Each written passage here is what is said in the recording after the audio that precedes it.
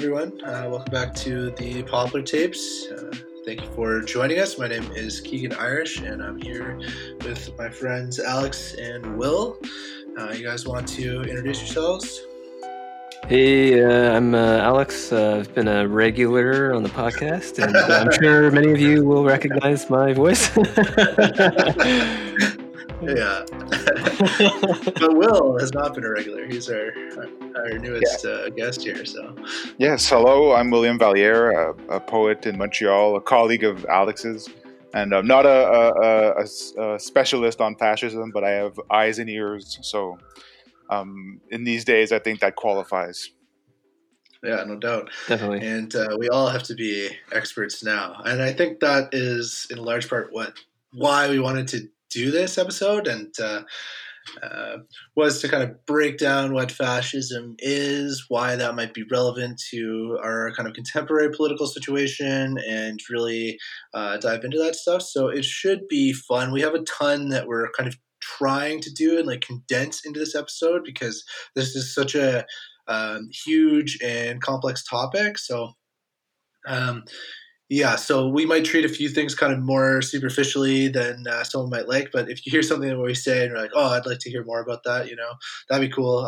If you wanted to reach out and talk to us about that kind of thing, I'm sure we'd be excited to do that because we're not going to be able to cover everything that we wanted to go over today. But we are really excited for this episode. We think that we've got some really kind of cool ideas that we can share with you all, and that hopefully this discussion can kind of give you a set of launching off points or some orienting principles when we're thinking about these questions of, is fascism around today? Is this a serious concern? Is fascism going to emerge? What do the contemporary transitions in power mean for politics? All those kind of things.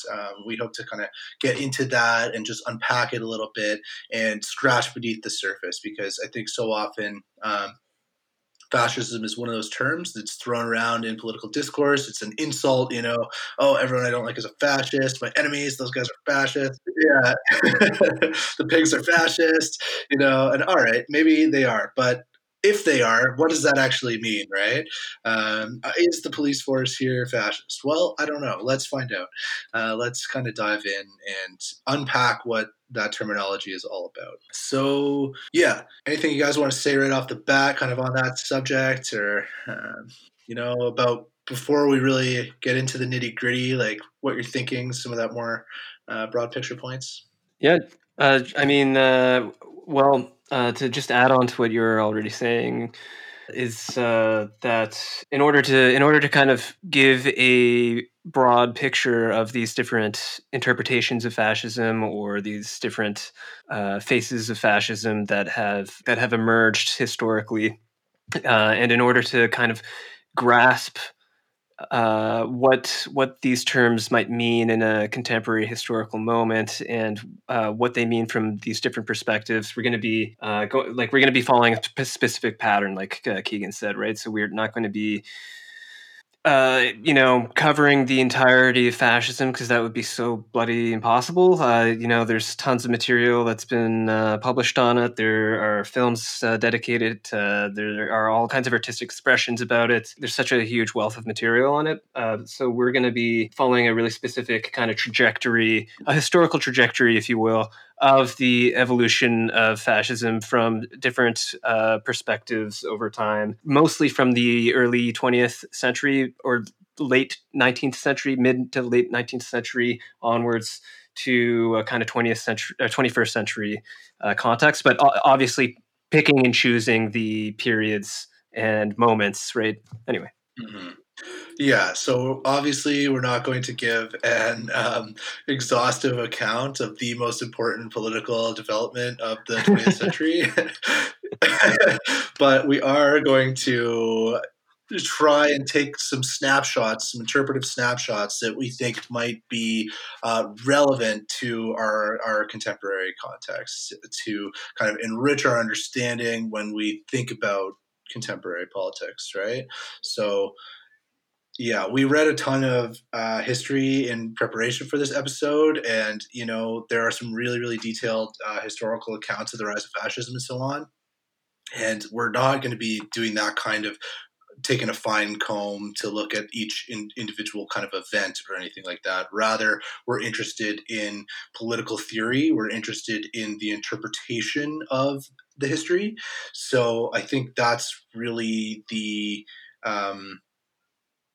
angle that, or the approach that we're taking, is what does this mean for political theory, and what does this mean for understanding politics, right? So yeah, just to kind of give some guideposts of how we're approaching and how we're making these sorts of interpretive selections, right? It really comes from that perspective, rather than saying here's a really dense and effective history that will walk you through step by step. Instead, it's more like, here are these different interpretations, and how do they work, and how do they square up with the history, and what does that mean then when we turn that interpretive framework on another time and another place, besides kind of the famous instances of 20th century fascism. So yeah, those are some questions that we're going to be interested in today. Cool. So if I could just describe the arc that we're going to take briefly so that folks have a sense of where we're headed. We're going to talk about, like Alex was saying, some different theoretical interpretations of fascism. We're going to talk about totalitarian theory. We're going to talk about Marxist theory. We're going to talk about what are the differences between those things, and how do they kind of square up. We're going to look at a very kind of historically rooted analysis of fascism and how that theorizes it. And then we're going to say, okay, so when we look at those three things, how are those useful for talking about the North American context today? And I think that that's where we're headed with it. And that's why we're going to kind of draw out the particular threads that we're going to draw out here. So yeah, that is about right. So let's jump in then. Yeah. Yeah. Sound good? Cool. So yeah, I really wanted to start by talking about totalitarian theory, and this is kind of, well, for a variety of reasons. First of all, because it is just interesting to me, and this is something that I've spent a lot of time researching for my own master's degree. Right, I wrote I don't know if I've talked about this much on the podcast before, but I did my philosophy master's thesis on Hannah Arendt, actually. And Arendt is sort of the really big figure in this theory of understanding fascism. She was an early analyst of the connection between anti-Semitism and fascism and their kind of historical trajectory, and also probably one of the most famous. And yeah, so I just think it's really interesting to dive into that stuff, and it's really crucial for understanding, because I think a lot of Arendt's perspectives and analyses still undergird and inform a lot of the kind of common sense understandings of fascism that people work with today. Like when you say the word fascism, there's going to be a lot of kind of connective tissue between Arendt's theorization of totalitarianism and the way that people understand fascism. And importantly, part of that connective tissue is this parallel that she drew out between Nazi fascism and Soviet communism. And so, from Arendt's perspective, these can both of these historical regimes can be lumped together under this theoretical umbrella, which she calls totalitarianism. And so, we can get into more detail about why that is, and also why that has been criticized a lot. And I think, really, Arendt's book came out in the 50s, The Origins of Totalitarianism, and by already, at that time, from the Marxist left, and by the 1960s in the States and so on, people were criticizing the book for its equivocation between Nazism and Soviet communism, and the way that equivocation actually served American foreign policy in the context of the Cold War. So its kind of analytical relevance is challenged on the basis of its prior political commitments, you might say. Okay. And that history, I think, is especially important when we think about the way that Arendt's star has really risen again in recent years, especially in the United States. With Trump and these kind of new fears about a totalitarian rule at home, right? And this experience drove people to seek understanding. And Arendt's particular interpretation of the history of oppression and racism has a certain cachet with the American political class. A version, so to kind of demonstrate that, right, a version of The Origins of Totalitarianism was published with a preface by Samantha Power. Um, Arendt is cited in Madeleine Albright's contentious book on fascism, right? Like these are people who worked for the Bush administration and are, architects of the Iraq War and so on. And they're drawing on our end to say, oh, well, it's Trump who's the fascist. I'm like, okay, maybe. Let's see. But yeah, and even so, the new president, Joe Biden, he's actually historically in the 70s, while Arendt was still alive, he corresponded with Arendt. He wrote a letter to her after she published her essay in the New Yorker, which was called Home to Roost or something like this, which was about the Vietnam War and the way that American foreign policy was impacting the political culture at home. So interesting connection, but also kind of troubling, right? Like this close proximity to the American political establishment, from an anti-imperialist perspective, kind of raises some important questions.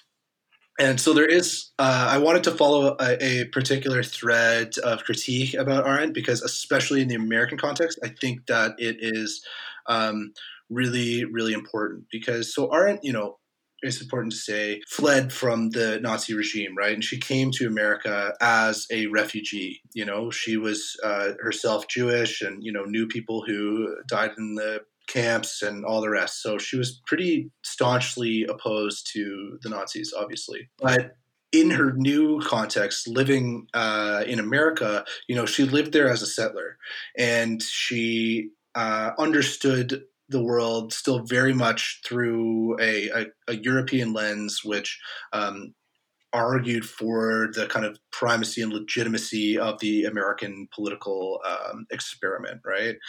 And so the political tenure of her thought, where it's taken up in the American political establishment, it becomes even more suspect when we directly confront the anti-blackness that is in her work and that is present in her worldview. And in so many ways, this is sort of the cost of defending the American experiment, right? Is to also assert a degree of anti-blackness and a degree of imperialism, right?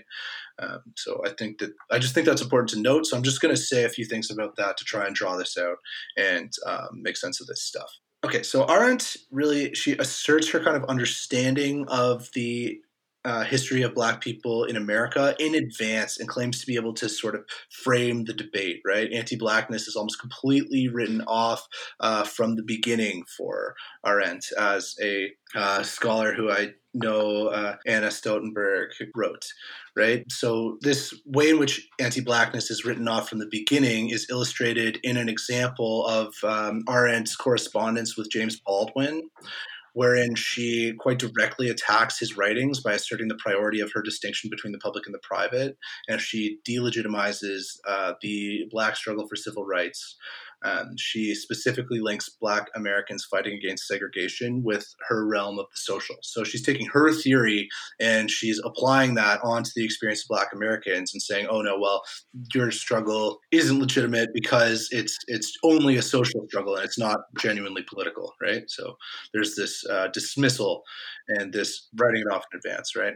So Arendt's willful ignorance about Black history was actually well cultivated. She corresponded with Black intellectuals and historians, and yet stubbornly refused to let their wisdom and insights shape her thinking in a meaningful way. She studiously avoids citing them in their areas of expertise, instead turning to European sources from the philosophical canon and tired colonial cliches designed to erase the humanity of colonized people. And so this trend is especially prevalent in The Origins of Totalitarianism. So yeah, this characterization may seem kind of problematic when we revisit the book and compare it to contemporary scholarship. Okay, so Arendt in so many ways reproduces the worst narratives of the causes of colonialism, and in so doing erases the humanity of colonized and enslaved peoples. When describing the colonization of Africa, she admits that a, quote, population existed, but she falls well short of recognizing their humanity. She describes Africa as a land that was overpopulated, direct quotation. She goes on to say, That's so fucked up. It sounds like sounds like such exactly the kind of logic that imperialists would use. You know what I mean? yeah, and this is supposed to be like the critique of imperialism, and yes, and so that really became the basis of her understanding of the origins of the concept of race. Is that she locates the concept of race as being originally created in the context of the Boers, who are like disgusted by the overpopulation of Africa, which is just really, it's bad history. It's obviously bad history, and it's also deeply racist. So that sucks on multiple counts, right? And she also says that colonization took place in America and Australia, continents that did not have a history or culture of their own. And so even though she kind of Oh my. superficially condemns the massacres that took place in colonialism, she obviously reproduces like the worst forms of racism. Yeah. And so I guess I wanted to ask the question, like, what is it about this text that has allowed it to endure and have this recent renaissance? And I think that the answer is kind of twofold. On the one hand, it reproduces the mythical history of the West that undergirds the logic of American exceptionalism and the foreign policy objectives of contemporary American empire. Mm-hmm. On the other hand, there's something kind of more subtle and philosophical about the text that does still resonate. Samuel Moyn articulates this second point well in a recent article entitled "You Have Misunderstood the Relevance of Hannah Arendt," in which he argues that Arendt's work has been pillaged throughout the Trump regime to condemn them, and that Arendt's greatest value is really in the autopsy of a bad regime. He writes, quote, "The idea of a clean break with guilt was just another mode of convincing ourselves that we are exempt from universal responsibility." Mm-hmm. Mm-hmm. So this universal responsibility that is usually offered up as a defense of Arendt, right? It's like, well, she might have had these blind spots, but there's this kind of universal ethic and universal responsibility that is, so crucial. A lot of Black scholars now are, especially in like the Afro-pessimism movement and this kind of thing, have criticized this idea of a universality, especially where there's a kind of a lack of recognition of the real history of slavery, right?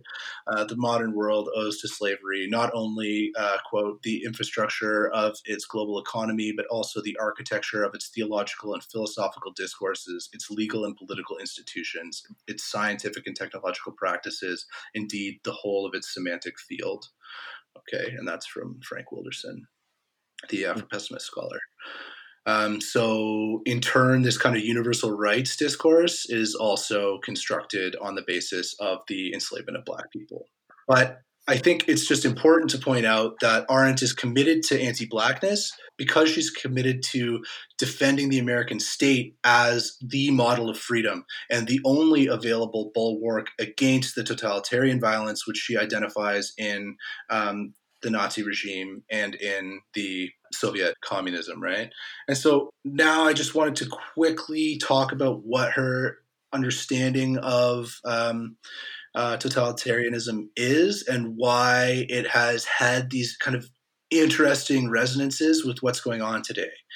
And specifically like what has happened in the Trump regime and like why I think that people really gravitated to her thought on this stuff. Okay. Yes. So basically, she argues that totalitarianism is this novel, like radically new form of governance that breaks from, 2,500 years of political theory, which has understood kind of certain forms of political oppression, right? Which she describes as despotism, tyranny, and dictatorship. Whereas totalitarianism has developed, quote, an entirely new political institutions and destroyed all social, legal, and political traditions of the country. There's this sense that totalitarianism is unprecedented, that it's this complete break from tradition, that it has these kind of essential characteristics, which I'll describe in 1 second, that are different than any other form of political governance which had existed in the West before. And so, what are these kind of essential characteristics of totalitarianism? Well, that would be this idea of that they're governed by an ideology. And so she says that totalitarianism breaks from or explodes the very alternative on which all definitions of the essence of governments have been based in political philosophy. That is, the alternative between lawful and lawless government, between arbitrary and legitimate power. Totalitarianism defies all positive laws. It operates neither with guidance of law nor is it arbitrary, for it claims to obey strictly and unequivocally those laws of nature or of history from which all positive laws have always been supposed to spring. Okay? So, nature and history, she's putting those two together because for her that is the Nazi political project is based in this supposed law of nature, right, where it's this Darwinian struggle between races for supremacy, and that over the long span of history the Aryan race will emerge on top, right? And so the Nazi regime seeks to transform its society into the perfect instrument for this law of nature to be exercised in the world. And then she says, in the same way, the Soviet regime is based on this idea of the struggle between classes, which over the course of history will inevitably be won by the proletarians. And the Soviet regime sought to transform its society into the perfect instrument for the law of history to be exercised much more rapidly, right? And so in this way, any relationship between legitimacy grounded in positive law is destroyed, right? Because these regimes claim to be claim to have a higher form of legitimacy. Yeah, so this is the idea. And so she says that these kinds of totalitarian regimes are what she calls ideologies. And so there's the ideology of Nazism, there's the ideology of communism, because they are the exercise of the logic of an idea through history.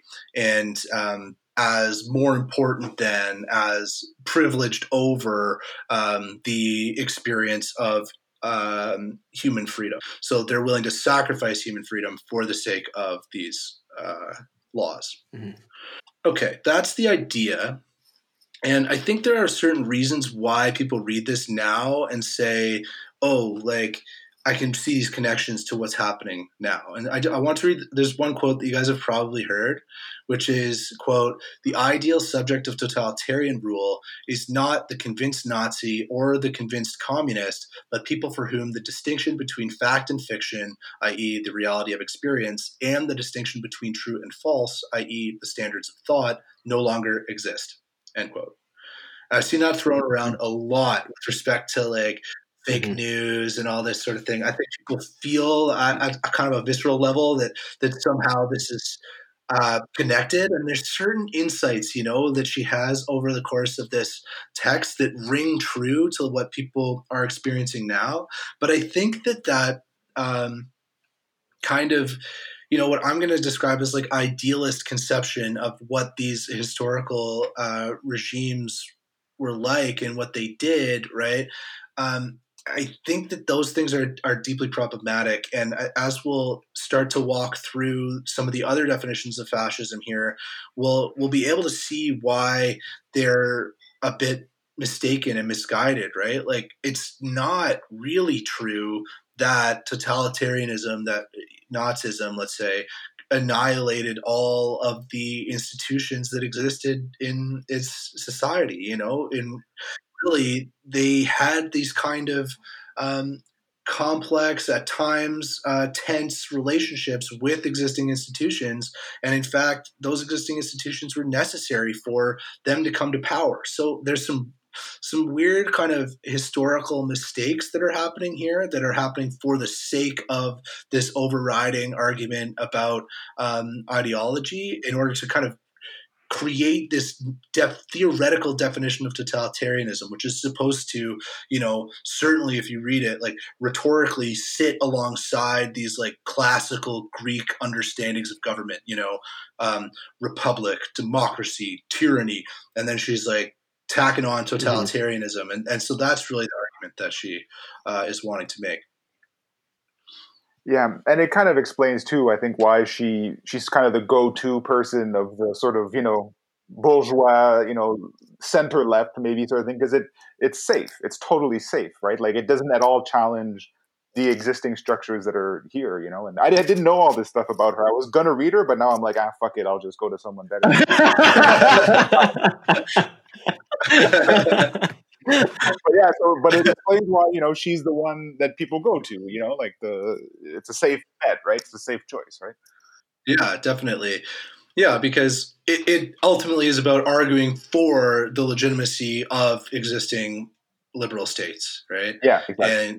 And that's what's at stake for her, and that's why it's important to say that the struggle of Black people is really only social; it's not properly political. It doesn't fundamentally question the legitimacy of the American Republic, and in turn, the American Republic, in its safeguarding of freedom, is the only way that the only kind of structure that can protect us from this like potential evil of totalitarianism, which is like always threatening these other forms. You can't go too far in on these ideologies, quote unquote, or else you'll be lost in this kind of vicious logic, this vicious circular logic, which will annihilate freedom and annihilate truth and all the rest. Mm-hmm. And yeah, I mean, I feel like when you're like, wow, back, let's say 4 years ago, and you just see Trump come to power, you're like, oh no, there really is no freedom and no truth. Like I think people had that gut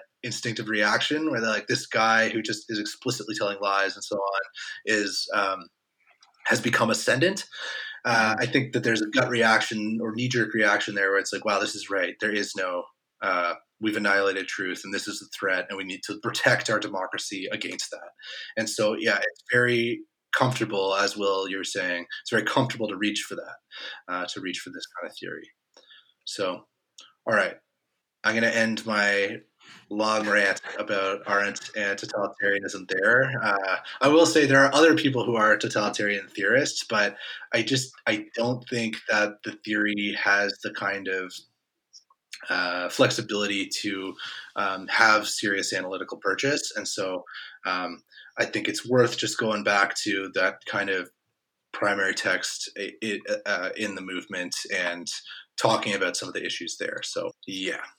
So that's kind of what I wanted to do. Do you guys have any more thoughts on that before we Yeah. move I on? mean, I was just going to say really quickly that, that idea that there's some kind of ideology that's, in a sense, rejecting, the freedom of individual citizens or the individual experiences of human citizens for this larger story, and the idea that there was some kind of collapse of the diversity of internal orders and political orders and official positions and all of this stuff really made me think of the fact that that's kind of just a rejection of that idea of universal, quote unquote, responsibility, where there's an erasure of all of the complicity.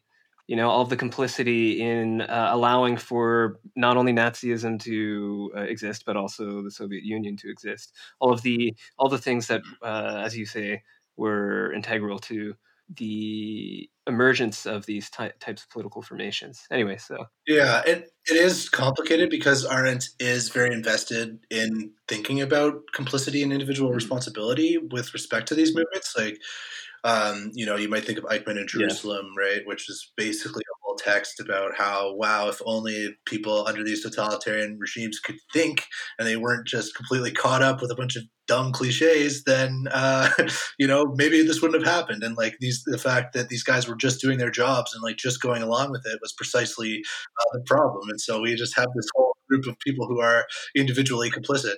But it does seem to exonerate at a larger like institutional level, the complicity of like liberal and conservative elites, and their role in the existence of Nazi government.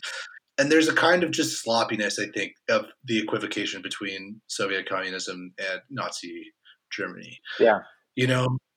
They are not the same, and it's worth talking about how they're different.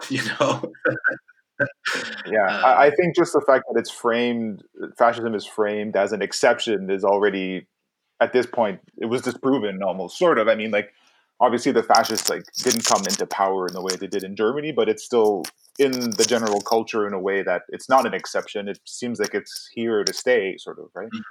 Mm-hmm. Yeah, that's true. Like, it's not this radical break with everything else. Like, no, it's part of it. Like, yeah, it's part of our social fabric, and that's exactly why it's a threat. Cool. So I think next we wanted to talk about another, and again, as I was saying, kind of opposed theoretical interpretation of fascism. And so it's opposed in the sense that it has a distinct set of prior political commitments with respect to the Cold War, right? But this is a tradition of the interpretation of fascism which predates even the Cold War, right? Like Marxists and their analysis of fascism was pretty much taking place from right there at the ground floor, right? Like the opposition between Marxism and fascism, or different kinds of communism and leftist organizing and political life, and fascist organizing and political life, like that has been pretty foundational. And, we talk about conservative movements as reactionary movements, right? And that they react to these kind of liberatory movements that take place in history. And so fascism really, in that sense, is a reactionary movement to the communist movements that existed at the time. So I think it's worthwhile to look at what the communists were saying as they were kind of undergoing this oppositional experience. And so I just wanted to draw on this resolution on fascism written by Clara Zetkin, which was adopted on June 23rd, 1923 by the Communist International Executive Committee, right? So this was sort of the quote unquote official line of the communists on this new and emerging fascism, right? And so it's worth remembering this is before even the beginning of the Second World War, by 10 years or whatever, or more, 15 years, I guess. A lot of people have probably heard that kind of famous Lenin quote that fascism is capitalism in decay. And even there, right, you can see this connection in Marxist thinking between capitalism and the social structures of capitalism and this development of fascism, right? So Clara Zetkin said fascism is a characteristic symptom of decay, an expression of the ongoing dissolution of the capitalist economy and the decomposition of the bourgeois state. Fascism is rooted above all in the impact of the imperialist war, by which I assume she means the First World War, and the heightened and accelerated dislocation of the capitalist economy that it caused among broad layers of the small and middle bourgeoisie, the small peasantry, and the intelligentsia. This process dashed the hopes of these layers by demolishing their previous conditions of life and the degree of security they had previously enjoyed. I think that's actually a pretty clear quotation, but maybe we can just unpack that a little bit. The sense is that these classes who had previously been sort of protected within the capitalist structure, as they experienced this heightened dislocation, right, this discomfort that comes along with the First World War, there's like a frustration and an animus and a resentment there that leads them to kind of lash out in increasingly violent ways, as we'll see. she says that the fascists, right, who are composed from these kind of middle, quote unquote, middle classes, right, or just disillusioned people in general by the kind of capitalist system, they form themselves into internally incoherent but deeply violent groupings, right, and to assert that they want to construct this strong state which will stand apart from class and party, which will carry out their contradictory program. It's true in the early days, right? The fascist program was very kind of confused and full of all these different contradictory elements, right? But she writes, the bourgeoisie was quick to recruit fascism to its service and use it in its struggle to beat down and permanently enslave the proletariat. As the dislocation of the capitalist economy extends over time and deepens, the burdens and suffering that this imposes on the proletariat become more intolerable. And so, too, the protection against the pressure of the working masses offered to the bourgeois order by reformist sermons on civil peace and democratic class collaboration grow ineffective. The bourgeoisie needs to use aggressive force to defend itself against the working class. So the bourgeois techniques of trying to placate the working class by offering them this kind of peace and harmony, and like we'll have these class collaborations and we'll work together and it'll be great and all this stuff, that doesn't work as well.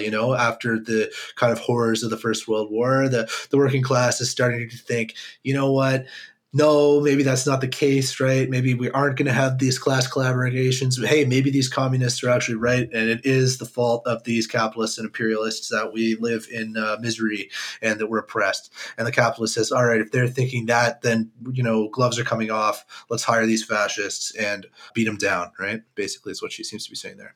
She also talks about the way that within fascism itself, it unleashes these conflicts between the old established bureaucracy and the new fascist one, right? So as fascism starts to establish itself, as it is accepted by the bourgeois state and utilized by the bourgeois state, there are internal conflicts there between the goals of the fascists and the new fascist bureaucracy and the old established bourgeois state.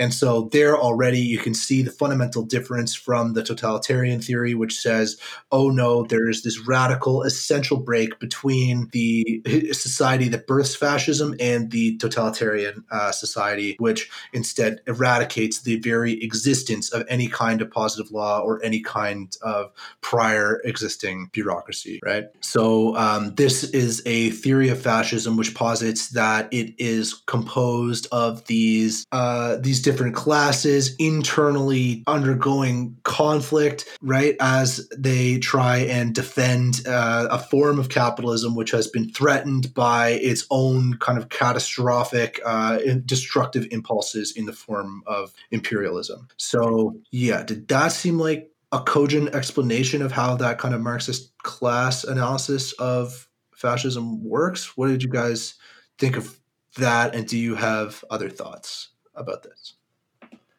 Yeah, I think that makes sense, and it's almost like I don't know. It's almost as if how capitalism can just absorb anything. Yeah. Like literally, it's sort of like absorbed fascism too, in a sense, right? Like they're not totally incompatible things. Like capitalism, like the blob, just took it in and used some of its fucking techniques. Yeah. The blob. Yeah, I prefer that model than the exception one. Obviously, I find that one hard to follow. Yeah.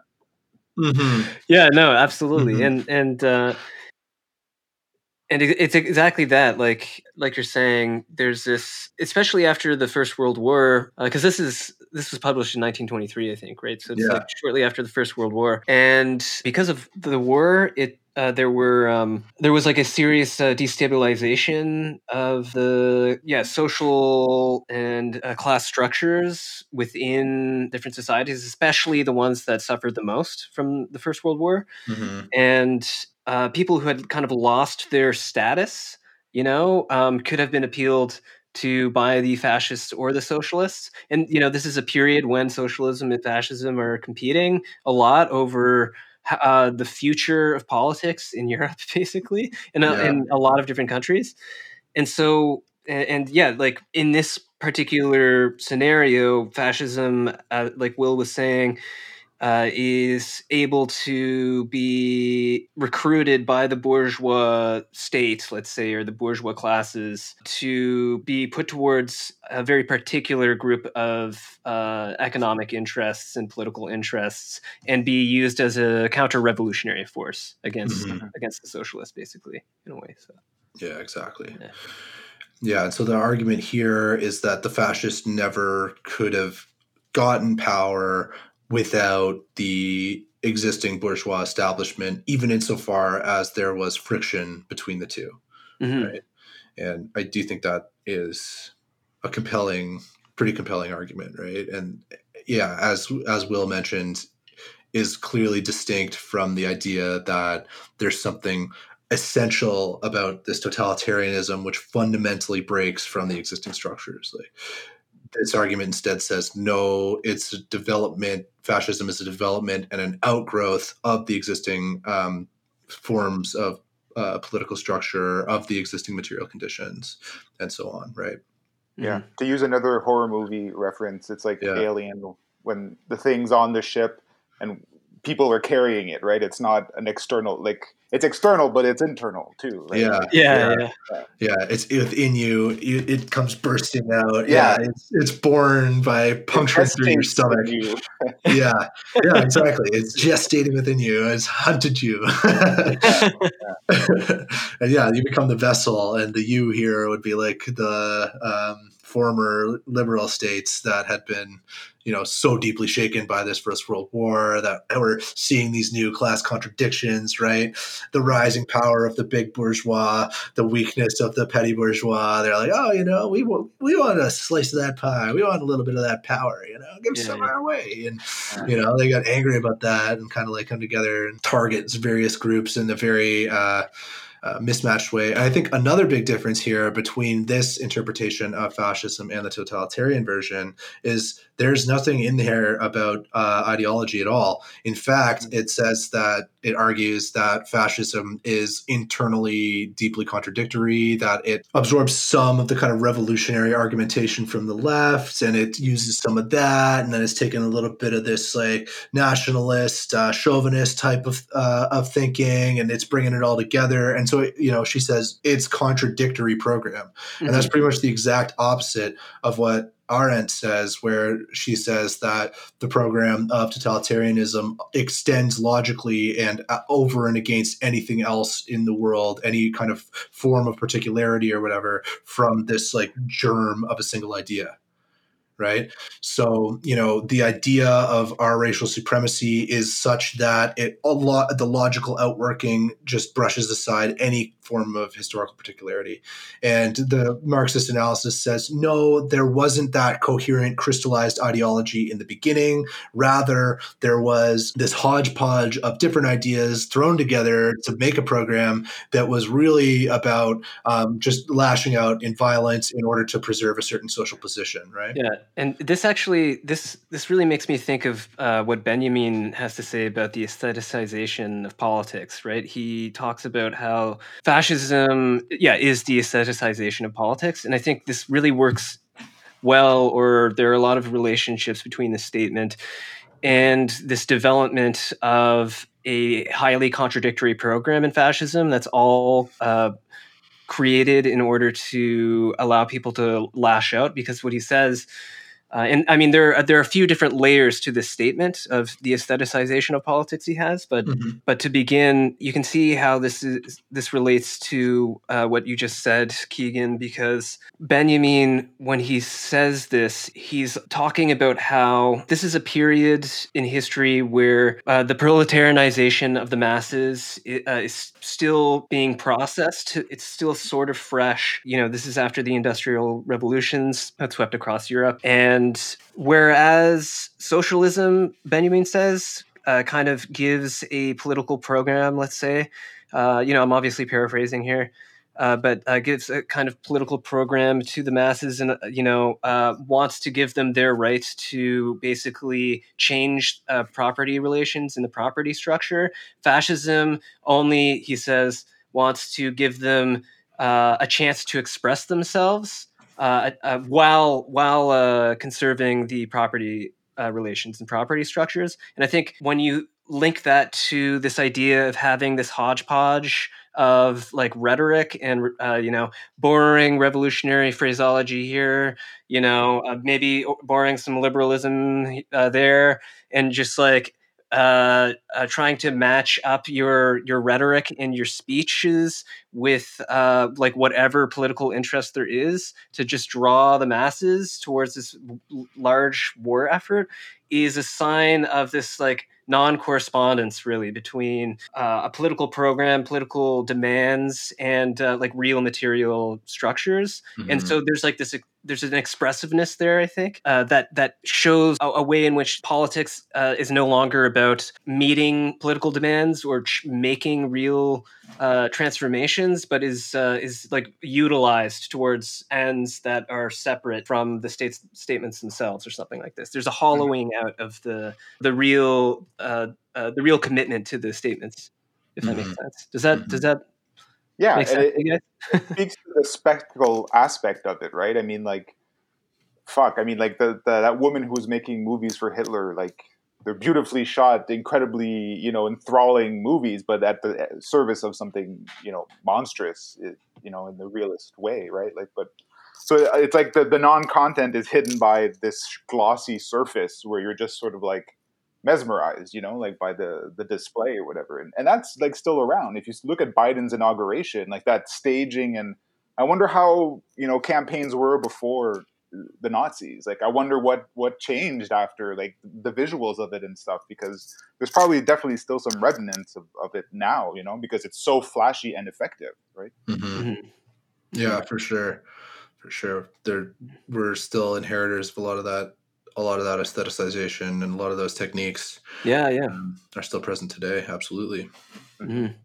Yeah, and so I think it's interesting too, like what you're saying, Alex. What we can see from that is one of the things that recommends itself about the Marxist tradition and its understanding of fascism is that it is internally diverse, and there is a lot of analysis going on that was happening kind of at the time in response in kind of in real time to the emergence of fascism. And then as time went on, people who were deeply influenced by the Marxist tradition continued to think that stuff through, and there's this whole kind of tradition of understanding and interpreting fascism over time. Like Benjamin was writing later than Clara Zetkin, and then you have people like the Frankfurt School and so on who are writing again even later than that, and bringing kind of new insights to the table about what was going on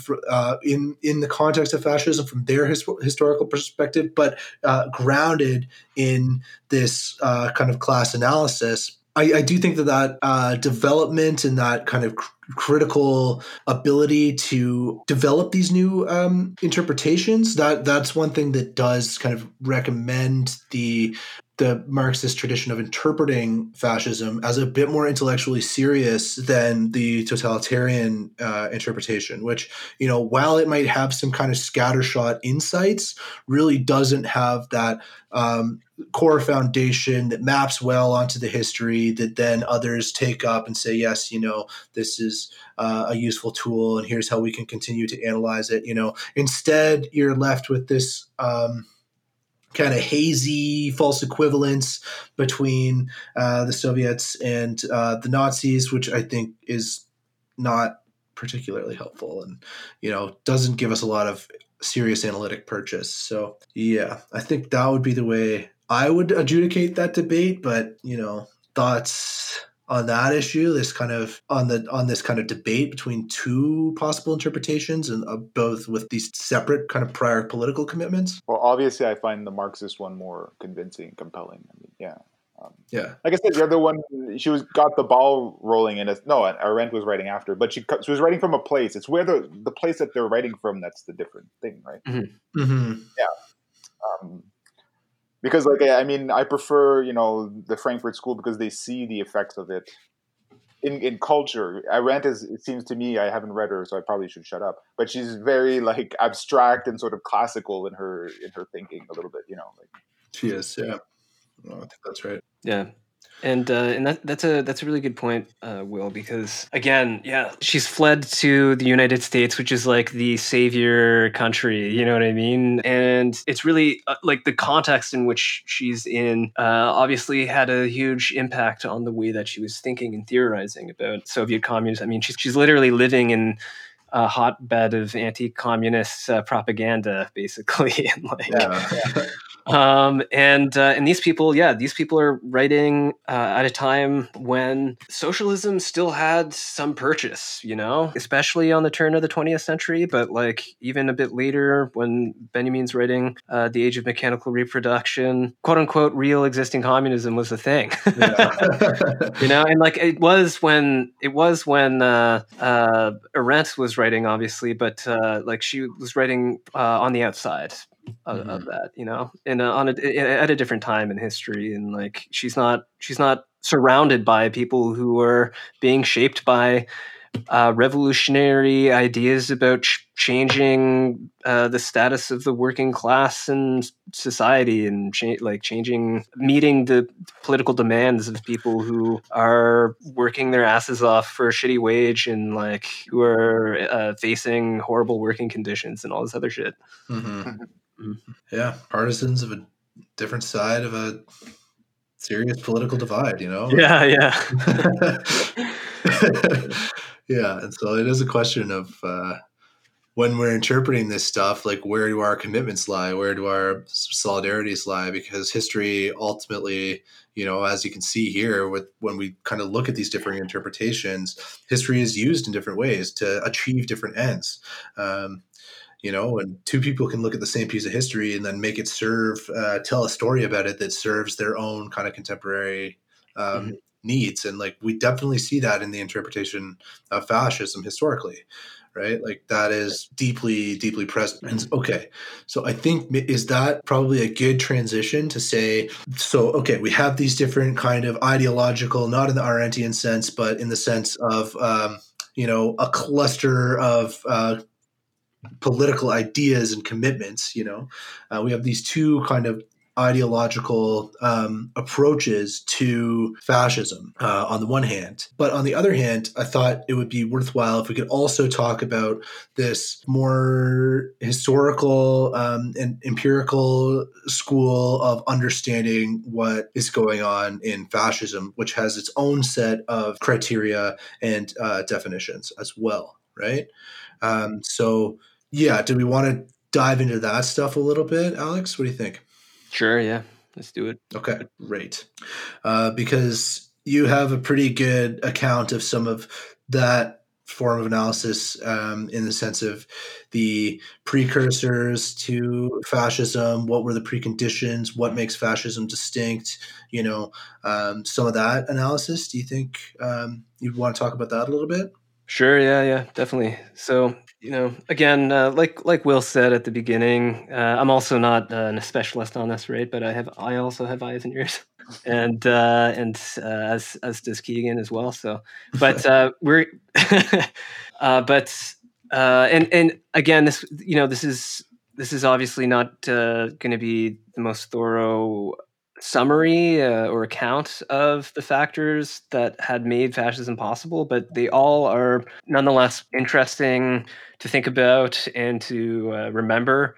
They all really help us understand, what was happening, and they can kind of be maybe interpreted or compared to our contemporary political contexts, and then maybe they'll give us insights into how to analyze the present, pick up on what the differences are, but maybe see how some of these different moments fit together. So I mean, there are all kinds of ways that you can create a historiography of this, but I think that what I would like to do is actually just start out by saying that one of the main and critical things that had been a condition of possibility for the emergence of fascism in the 20th century was the introduction of mass politics into the political sphere. So in 1848, there were a series of mass revolutions in numerous European countries, and these revolutions had been shaking up the established political orders that were controlling territory, controlling populations, controlling resources.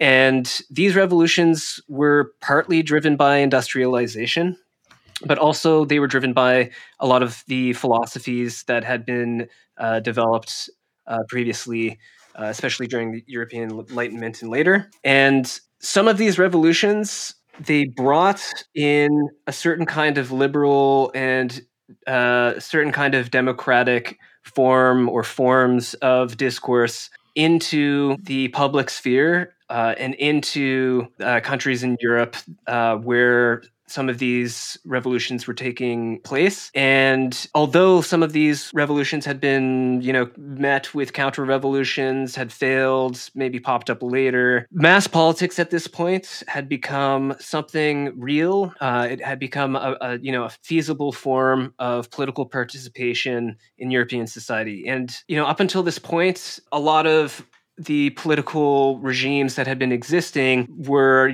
maybe developing liberal and conservative forms of politics, or monarchies. And I guess what is really important about all of this is that the introduction of mass politics into the political sphere was something that was completely new to conservative and liberal governments. And this newness was something that created a sense of instability in the political and social orders and structures that had existed until then, because these forms of government weren't really sure how to govern masses of people.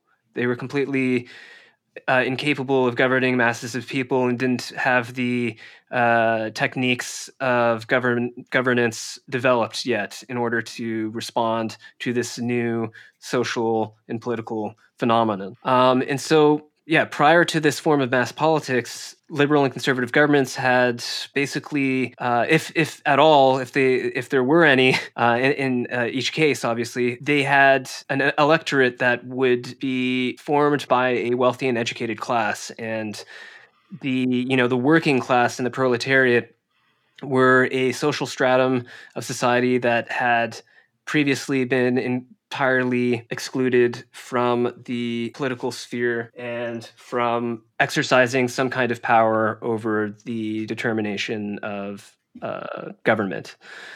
And it's really after 1848 and during these, after this kind of series of revolutions, that socialism is emerging as a kind of political specter, and it has real potential to crystallize as a political order in Europe, in different countries. And so there's a popularity and there's an upsurge in socialist thinking across Europe. And what makes socialism so powerful, one of the things that makes socialism so powerful, is the fact that, unlike liberalism and conservatism, socialist thinking and communist ideas and theory that are floating around in Europe are capable of speaking to the stratum of society that was excluded from the political realm by conservatives and liberals. So already socialism kind of has this upper hand, right? It already has a discourse that has included that kind of sector of society. And so it's already kind of one step ahead than the conservatives and liberals. So at this point, socialism, it has a real potential to change and transform political and social and economic orders, and people are scared shitless. I mean, the conservatives and liberals are scared shitless, and old institutional orders are scared shitless, because they're like, "What the hell are we going to do? Socialism is coming for us." And so, this is kind of part of the historical setting, where Robert Paxton kind of calls this there's a sort of crisis in liberal governments, where okay, these new historical processes have created a certain kind of destabilization, a certain kind of novelty in the way that in political dynamics in the 20th century in Europe, and socialism is a viable historical force, and it's got the potential to have victories in Europe, and it does have some victories in certain places. There's the Bolshevik Revolution in Italy. I think in the Po Valley there had been a lot of electoral successes with socialist parties.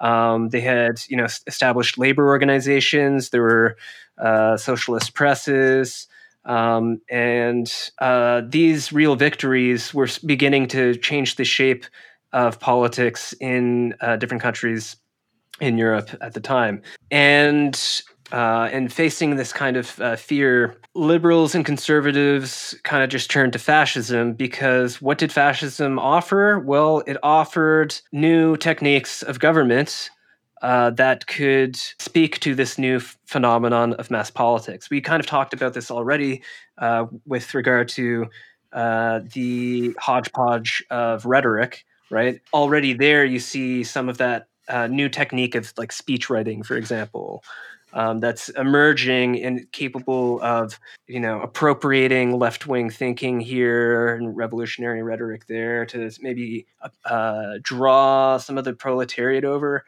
and so fascism was, developing strategies and techniques of government that the liberals and conservatives didn't have. It's also kind of like the more I think about it, the 20th century is pretty much everything but socialism.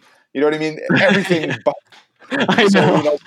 fascists, let's go, as long as the economy keeps running. Yeah, Way, right? totally. It's insane. I know. We could have gotten our shit together Yeah, like yeah. 100 years ago. They said there was 2 wars, a fucking, Holocaust, Ugh. Think about it. We're in 2021. Like, this is like practically 100 years ago.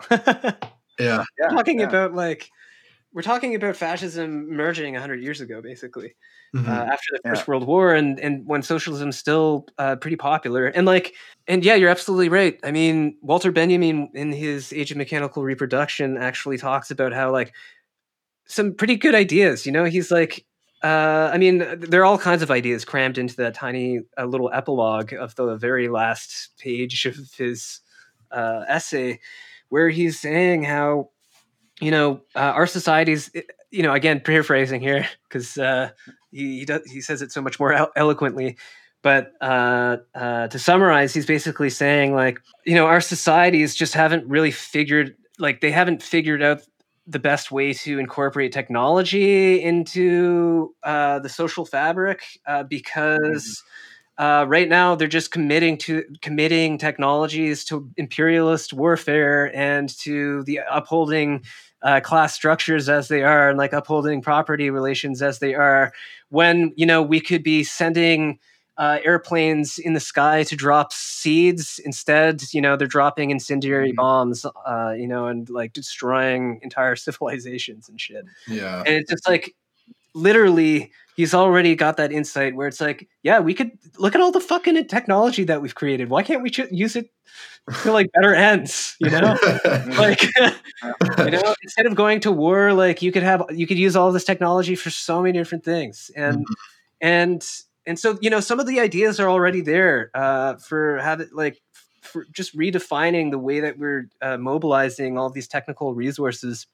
And yeah, it's a shame, like that we're just like caught in these it's what seems like never ending cycles of crisis after crisis and war after war. And anyway, but yeah. So yeah, and so that, that's kind of like, the stage, let's say, like Will was saying, socialism, anything but socialism, right? Is kind of the feeling, the general feeling, I think, among a lot of the traditional political elite. And And so so that's kind of one of the major factors, right? The emergence of mass politics on the political scene. And then another one that's really, really important to remember about this what helped fascism kind of take root was the First World War, right? And how the First World War had shaped political citizenship. So the First World War is one of the first. It is quite literally the first time in the history of humanity, actually, where you have this unimaginable, massive world war that has radically transformed the way that society has been structured and ordered. And this creates a completely new form of political subjectivity of citizenry. You have the mass mobilization of technical resources. You have mass mobilization of citizens. You are transforming domestic spaces, cities, factories into a literal home front. The entire face of your society has been transformed into a permanent state of war. Everyone has been mobilized. All of these resources have been mobilized towards the war effort, and so this radical transformation of social and political order has created a kind of temporary period of political experimentation, especially for those in power, who are essentially beginning to discover new ways and techniques of managing their resources and managing their populations, managing foods with food rationing, and coming up with all these new regimes in order to govern the masses, right? So already we see how the First World War was beginning to, it was like a historical precedent for people to design techniques of government that would be useful for the fledgling modern nation states that were taking shape at the beginning of the 20th century. Mm-hmm. Yeah, just to build on what Alex is saying there, Paxton calls. He says the First World War was the single most important precondition for the emergence of fascism in the 20th century, and he gives some pretty interesting reasons as to why. And we're drawing a lot on Paxton as we kind of give this account. But he talks about the way that trench warfare approached the utter limits of human endurance, and analogously, war government approached the outer limits of regimentation of life and thought. Right? Every government, to a certain degree, that was involved in the First World War experimented with the manipulation of public opinion. So this is a transformation from like prior techniques of government, which were really structured around this Enlightenment idea of rational argumentation, and then there's this shift to mass media weaponization of ideas to try and generate sentiments within populations. So there's this huge shift that's going on there, and that's probably mass media. I mean, come on, look at our own time. Like, this is definitely one of the most important developments of that period. And so maybe I could read this quote from Paxton real quick, which I just think really encapsulates this well. He says, a political space for mass-based nationalist activism mobilized against both socialism and liberalism had only been dimly visible in 1914. It became a yawning gap during World War I. That conflict did not so much create fascism as open up wide cultural, social, and political opportunities for it. Culturally, the war discredited optimistic and progressive views of the future and cast doubt upon liberal assumptions about natural human harmony. Socially, it spawned armies of restless veterans and their younger brothers looking for ways to express their anger and disillusion without need for old-fashioned law or morality. Politically, it generated economic and social strains that exceeded the capacity of existing institutions, whether liberal or conservatives, to resolve. The experience of World War I was the most decisive, immediate precondition for fascism. Yeah, so I just think that quote really hits the nail on the head there, right? We see the way that the war generated this cultural milieu, where these ideas about, oh yeah, history is this progress and we're going somewhere and so on, is stripped away. And it's like, well, no, you could be plunged into just the ultimate horror. You can have the tiny, how's Benjamin put it, right? The fragile, tiny human body against the backdrop of just this enormous industrialized transformation of the world, right? Of the landscape, of the earth, all this stuff. So you have that cultural shift. You have this social shift, right? Where suddenly everyone's been through this experience. They've been in the trenches. They fought this pointless, hopeless war. They come back and they think, what was it for? What was the purpose? And they're looking for ways to express that frustration, to lash out. And Paxton makes the note about the younger brothers. It's the people who didn't get to fight in the war, but who had to stay home and watch it happen, and all their anger and resentment, their desire to kind of prove their masculinity and their vigor, right? Their own anger. And then there are these novel political contradictions where, the forms of liberal governance that had existed in Europe at the time, before the First World War, with laissez-faire type of liberal economy, limited state intervention, only to the point where, to make slight adjustments to the market, there's a kind of preference for a parliamentary form of like elite democracy. There's a preference for a laissez-faire economy, for a kind of education-based meritocracy. All those things were wiped away by the First World War, and the state had to decisively take control of all of the serious liberal institutions that had existed prior, in order to totally mobilize their populace towards war, right? And so seeing that happen, seeing that Alex was talking earlier about the failures and the contradictions of liberalism, like this is where they really came to a head, and they're broken down. And it's like, well, what were these war governments? Were they still liberal governments? Were they still conservative governments at that point? Yeah, exactly. Those are questions that then this kind of return to normalcy, this attempt to say, oh, well, let's go back to this liberal government model. Liberalism didn't have the answers, right? It couldn't answer those questions. Well, why did we have to mobilize like that, right? And so I think those all those things were like festering there, that opened up the space that fascism could really step into.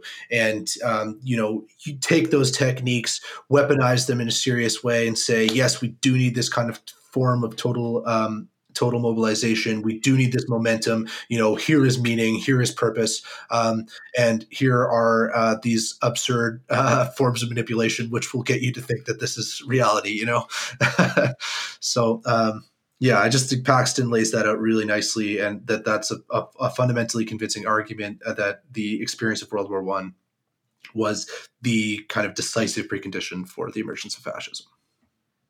Yeah, and you're basically harvesting a lot of hurt and like harm and hate, right? Well, that was a lot of alliteration, but like it's this bundling of all this the worst residue energy that the system creates, and it's sort of arbitrary and stupid, but very emotional. That's why the logic, it's really hard to debate. You can't even debate with the fascists in this, because it's not logical. If you say that the moon, it's the man on the moon who is telling them to do this, they'll just fucking repeat it. It's like, okay, well, how the fuck do you argue with that? You know what I mean? Like it's within another sphere, Mm-hmm. And I don't know. I think it's. Yeah, that's why it's potent. Yeah, because it recognizes this kind of fracture that intellectuals had been picking at for a while beforehand, right? But this fracture in the kind of rationalist European modernity, right? That if we can all come to use our reason together, like we will know these objective facts about the world, and we can sort of then on that basis develop these novel social forms of organization that will be the most ultimately free and that everyone will sort of assent to because they will see that, like, yes, this is good and correct. And, I think you still see this within liberalism, and certainly existed within liberalism at the time, that, it's all about using our kind of using our reason, that if people can be demonstrated the rationality of our order, they will sort of come around to it and acknowledge its supremacy and its legitimacy, right? And even socialism, I partook of this kind of a modern rationalism in a big way. They say, all right, let's examine scientifically and rationally the trajectory of our institutional forms throughout history, and then clinically kind of make interventions in order to restructure them to prioritize human well-being and freedom on the basis of what we know to be the case, that human beings need, shelter, food, and so on and so forth, and housing, whatever. And then we'll deliver that very effectively according to this kind of a centralized scientific plan. And, when people recognize that this is what we're doing, they will rationally assent to that. And, there's this kind of sense that that's an appropriately scientific approach to the world, right? And I think a lot of these ideas were really challenged in the 20th century, and that challenge is taken up and metabolized in fascism, right? Where the fascist doesn't offer you a kind of a rational story about why they are legitimate and why they are powerful. Instead, Paxton says that fascism is an affair of the gut rather than the brain. He says it's not an ideology on the model of the 19th century ideologies, right? Rather, it's something else. It's this new political form. It doesn't produce a set of new ideas. It takes existing ideas and, synthesizes them through these new kind of technical developments and these developments of governance, and weaponizes them on this scale. So it's not really about a kind of rational argumentation, and that's, I think, also partly why liberalism specifically really struggled to combat it, and we could see with our Marxist interpretation of fascism that the Marxists, they tried to understand it rationally, and they were like, yeah, we can still explain what's going on here. And I think that they, were right to an extent. Like, it's not as though we need to throw up our hands and say, oh, we have no idea, it was just this magical event or something. Like, no. And that's that kind of essential break, or the essence of fascism, that I think we want to step away from. But there is something to this reaction against modernity expressed in fascism, the like ultra modern reaction against modernity. It's like only through the novel technologies, the emergence of mass politics, the mass media, and so on, was this reaction able to find its legs and find its voice. But at the same time, its target is the kind of rationality of the existing modern political projects. So yeah. I remember some neuro brain science guy. I don't have that terminology right, but a brain scientist who described like it as we're sitting on top of an elephant. The elephant is our emotions, and the guy on top, or the person on top, is like our reason. But like, what guides what? If the elephant wants to go in a direction, it's going to go. And the little guy on top, is just going to sort of be there to sort of look as if he's in control, right? But because that's what the Frankfurt School wanted to know. Why are people attracted to this, like on an individual level? And I think that we can't. And Marxism is always accused of sort of not being emotional enough, or anyways, yeah. So I think that role is sometimes underestimated. And everyday decisions, man. Remember when the pandemic struck? Like, people were buying toilet paper. Normal fucking rational people were just like buying tons and tons of toilet paper. It's not rational, and but on a normal day, they might be completely rational people. Yeah. I don't know. Yeah. What causes that break? And these are Yeah. Oh, like stress, I guess, or like something. yeah. I don't know. Yeah. It's a valid question to ask, right? And to be like, okay, why? What's going on here? I mean, there were definitely a lot of photos of empty shelves showing up and circulating online. That was it. Yeah, that's your mass media that creates this sentiment within you. It grabs you by the heartstrings and says like, "Oh, you might not have enough. Like, you better make a move." You're like, "Oh shit, I'm booking it down to the grocery store here to fucking load up onto TP." Also, in the 20th century, when mass media was invented, it also invented the masses. Yeah. A new, like I think Alex mentioned, a new subjectivity and a new kind of way of interacting with society, right? Mm-hmm. Yeah, no, exactly. Yeah, Benjamin mentions that in his essay where he's saying, cameras and the technique of the bird's eye view was capable of actually like presenting the image of the masses back to themselves, right? And in that way, forming the image of the masses in the social imagination. So it's like suddenly the spectator can see themselves as part of like a mass, right? Because again, this is something fairly new, right? Back to what Keegan was saying with Paxton. And the First World War, it has created the first experience in the first time in history of this like experience of national unity and nationalism, right, and patriotic subject and all this other stuff.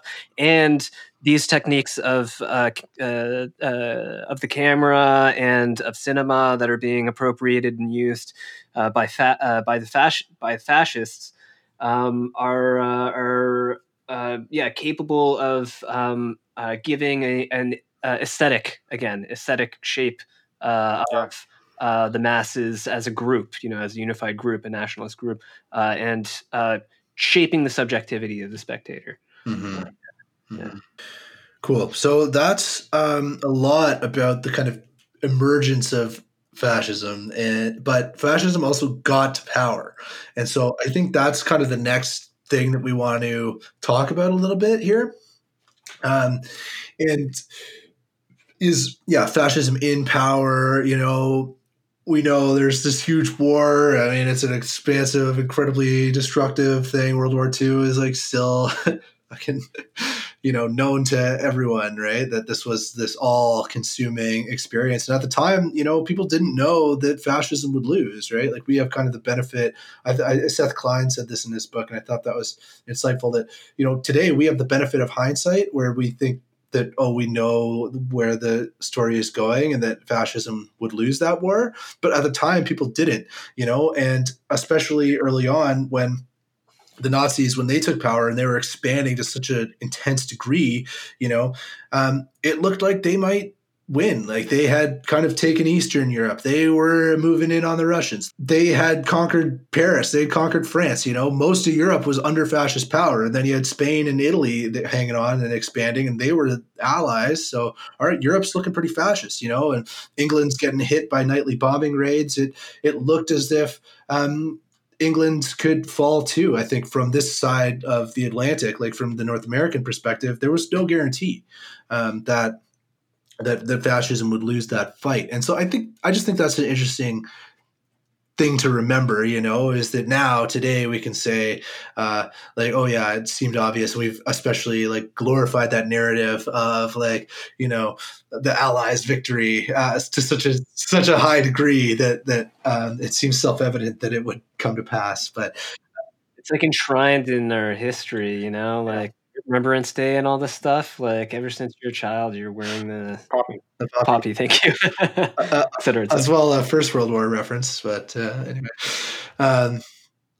So yeah, but as fascism expanded, it was able to resolve certain of its own internal difficulties and contradictions, right? Because as we've been talking about, basically when the conservative establishment in Germany made the decision to throw their lot in with the fascists and say, yeah, we're going to let Hitler rise to power, they were doing that because they were afraid of anyone teaming up with the socialists in order to form a kind of electoral coalition that could threaten their established power, right?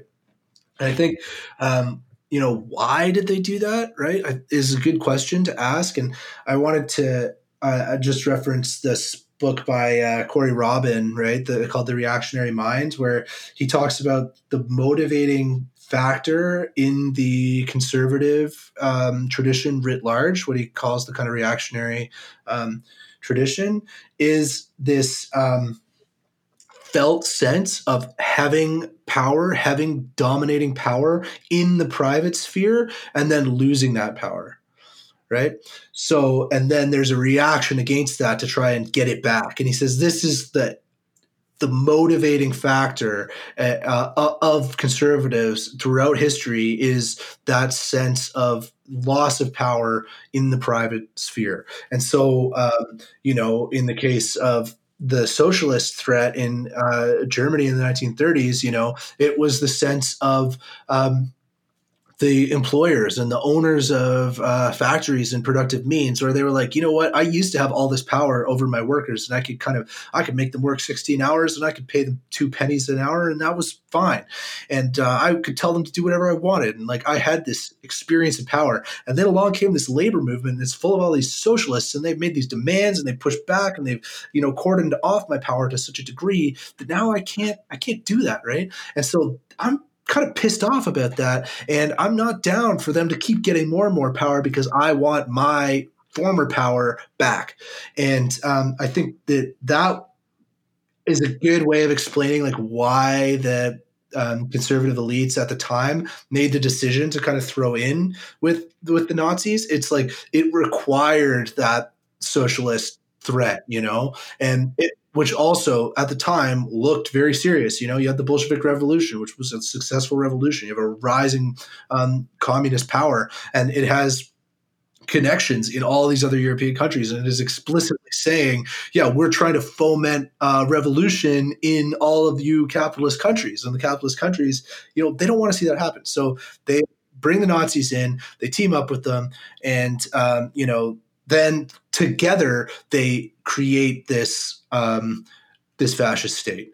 And those institutions are in, Paxton talks about this, the old Marxist theory talks about this, the way that there are tensions between these parallel forms of institutions in the traditional bourgeois bureaucracy and in the new fascist institutional bureaucracy. And this is what Paxton calls the prerogative state, right? This new fascist system of bureaucracy and institutions. And he says the prerogative state never really gets to fully express itself until like fully be in power in the context of the home country, right? In Germany, the traditional institutions of the parliament and the church and the business owners and so on are still too powerful. He says, but where the prerogative state really gets to come into its own is in the conquered territories. So once they start to expand and once they start to build outwards, build this, what the Nazis called the Lebensraum, right? The living space. That's where the real kind of fanatically devoted Nazis were able to just exercise their power absolutely without interference from the conservative elites. And that's what you see in places like Poland and so on under Nazi rule. So yeah, I just wanted to bring that up, move a little away from the emergence of fascist power into the exercise of fascist power, and talk about the prerogative state, because I think this is a really important idea, and especially when we try and come up with this definition of fascism, thinking about what the function of the prerogative state is very important. And the parallels between the Nazi prerogative state and other kinds of states is useful when we start to ask questions about how do we think of fascism in the contemporary context? How useful is this terminology? This is a really important lens and a really important criterion to think about. So, Will, Alex, do you guys have more thoughts about the prerogative state, about the exercise of power once fascists have kind of entered power? Do we have kind of thoughts about that? I don't know. I mean, I will say one thing, like just to elaborate a little bit on the idea, because with Paxton, when he's making this like binary between the prerogative state and let's say a traditional or normative state, some of the examples that jumped out at me were the case of Italy in Mussolini, and like part of the prerogative state that kind of Mussolini had been creating involved his fascist militia, the black shirts, right? And so like in the Po Valley, he talks about, and I mentioned this before. The Po Valley had a lot of kind of socialist victories in Italy. So in the Po Valley, landowners, the bourgeoisie who are upset about all of these socialist organized like labor organizations that have been set up. They went to the liberal state with complaints about the new sets of relations that they were subject to, and since they didn't find that the liberal state could meet their needs, they turned to Mussolini, and Mussolini just like sent the black shirts out, and the black shirts fucking like created a wreckage out of the socialist headquarters, basically in the Po Valley. I guess once you start to kind of consider these, parallel apparatuses and organizations in a way that can be commanded by a fascist leader or leaders, I would say that you might be able to begin to try and take some of those ideas and apply them to, I guess, a contemporary context and say, okay, so are there things that exist today that are similar to, the black shirts? Are there things that exist in a Canadian or American context that are similar to these parallel organizations? And but then also, how does Paxton even think of the normative state, and what are the social and political dynamics within the state itself? I just I don't know. These are just these are the things that Yeah. these are the questions that have been raised for me when I'm Yeah, totally. Like, what constitutes the normative state? And so here I think, we could fall back into Marxist theory and think about the state through that lens as this kind of space wherein class conflicts are attempted to be resolved, like largely in favor of the bourgeois, right? And so, like, the state is already this site of internal conflict. But I think we can even say more, like, because it was in the prerogative state, right? Primarily in the Nazi case, where the ultimate horror and the true reason why fascism is something that will never be forgotten was expressed, right? Like the Holocaust. Um, and where were those concentration camps? Like, they were primarily located in occupied Poland. And how were the execution of Jews carried out? It was carried out often through this intermingling process of top-down policy against Jewish, but also like bottom-up anger on the part of, or not anger, but like hatred, right, on the part of rank and file Nazis who were just finding ways to execute Jews, in these kind of really horrific conditions of a total war scenario. And then that would be sort of given the go ahead and the stamp of approval from the Nazi high command, and they would say, "Oh yeah, you guys are doing it right, but let's try and organize it a little more. Here, have these weapons, have these tools, have these different implements. Here are these ways that we've created." And so there's this exchange going on between the prerogative state and the quote unquote normative state that does ultimately create the greatest horror of all, right? So yeah, I think that's worth kind of pointing to. And I guess the difference is that the normative state imposes certain constraints on the kind of excesses of violence to which people are driven under the conditions of fascism. So there are certain constraints. They may not be the constraints that we want or ones that we think are good or helpful, but they are different kinds of bureaucratic constraints that prevent um, just the straight up, like, it's not like a concentration camp built in downtown Berlin or something, right? It's like it's a paradigm, let's say. Like in the cases in Poland, you have like a paradigm political shift where yes, it's part of the Nazi party, it's part of the political order of Yeah. Nazism in Germany, but you don't have that oversight, let's say, or you don't have that, you don't have those restrictions. So uh, so then, the parallel state uh, exists in Poland, let's say. That the one that is Yeah. like under the full jurisdiction and control. Yeah, of exactly. the, Like just yeah, full on, of like it's a the Nazi SS, fanatic they're or in whatever. charge. Like, a lot of people die. Yeah. Yeah. Grim, very dark stuff. But I think this is important because this is a pivot that I kind of wanted to make in this conversation, to like pivot back to the North American context.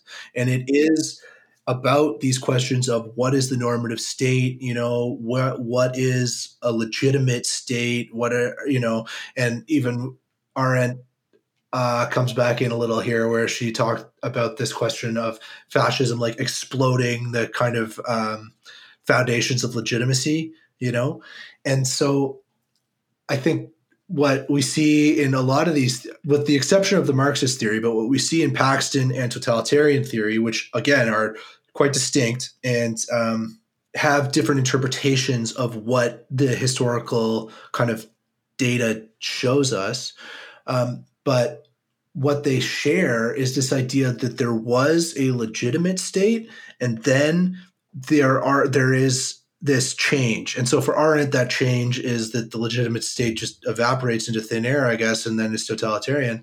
Whereas in Paxton, there's actually this developed historical analysis which says, well, there's this emergence of this thing called the prerogative state, and it's the tension between these different institutions which really creates the like a fascist state in power, and where some of the worst horrors are carried out, and he has that in common with the Marxist theory, where they say, yeah, fascism is about these internal contradictions and tensions amongst classes and amongst this new form of bureaucracy with the old bourgeois bureaucracy. But the Marxists don't say that old bourgeois democracy was legitimate.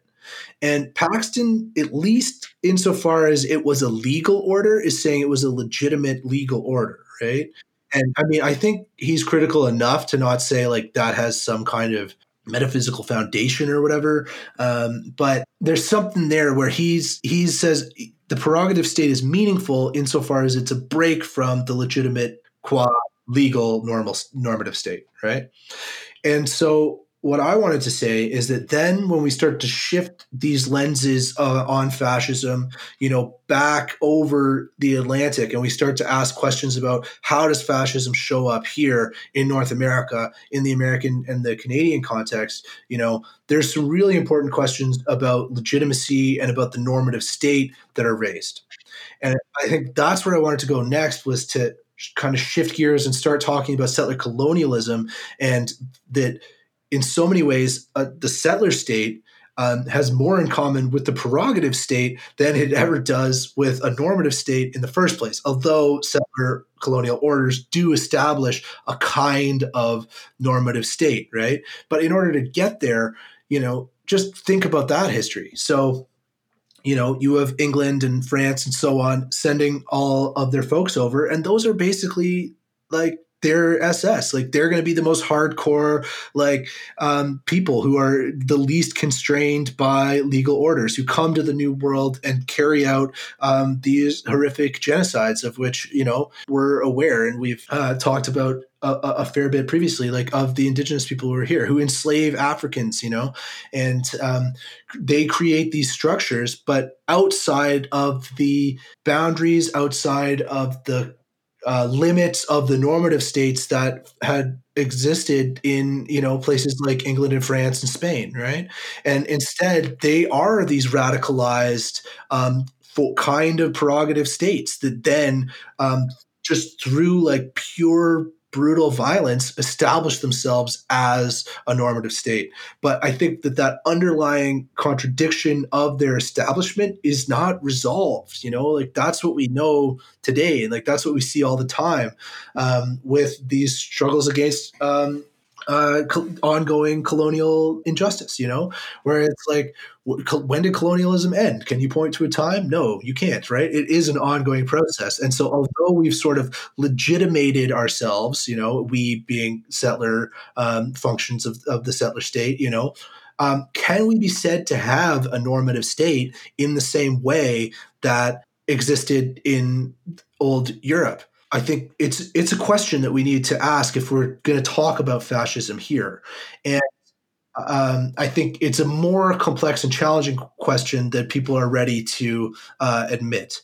So, yeah, do you guys have thoughts about that, about this shift to turning that lens of fascism that we've been talking about, these interpretations of fascism, to North America now, and how that kind of operates? Like, what are your thoughts there? Well, I guess one argument that someone might make is that, oh yeah, well, maybe the idea here is that part of that whole legitimizing process, at least in the Canadian psyche, and certainly in the psyche of the United States, was the actual process of creating these. Okay, it was a very obviously complicated process, and would have required all kinds of projects in the creation of state education and historical narratives and like art and all these kinds of things, right? That would be able to actually create some kind of like nation state that's defining itself in opposition to the old colonial metropolises, right? So like the whole legitimizing process of creating Canada as a normative state would have been through the founders, basically the founders of Canada. But like, who are these founders? Like fucking Sir John A. Macdonald, like, an extremely racist white supremacist dude who is responsible for cultural genocide in the Indian residential schools, and who's responsible for literal genocide as well. Literal genocide, starvation policies in the Northwest. Exactly. Yeah, to build the railroads and stuff, and like, and I guess I feel like the framing that Paxton uses doesn't hold as strongly here, because how are we to say that the regular videos of police violence and brutality and literal murder of Black people and Indigenous people here, and other racialized minorities are not expressions of some kind of deeply racist expression of what could be considered some kind of fascist violence? It's an exclusionary violence to the full participation in a already shittily designed competitive kind of Darwinian hellscape of capitalism, and neoliberalism. And it's like the very foundations of the political continuum of Canada, they're exclusionary of different forms of political life. It kind of parades itself around as inclusive through liberal frameworks of multiculturalism and certain kinds of discourse that are supposed to allow for the emergence of alterity, but to a very particular extent, in as long as it meets certain kinds of needs. But if you want to live a free life in relation to the earth, like, nope, sorry, you're gonna either get your ass kicked, get thrown in jail, you're gonna be forced into some form of submission into the capitalist, into a role that is exploitable by capitalism, right? And so I just like, I don't know. I mean, should we? I don't know. This is something that interests me. This question of like calling cops fascist.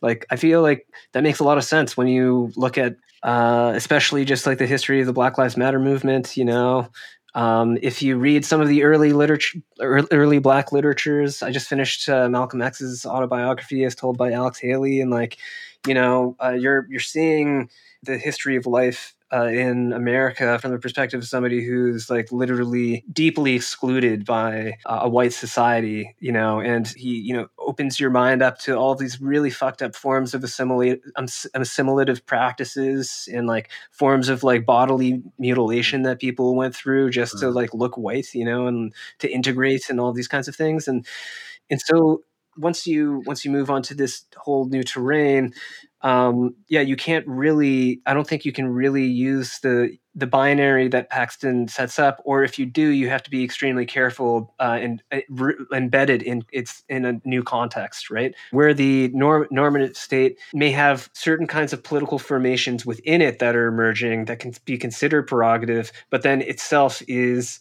in a new context and from another standpoint is itself a prerogative state or something.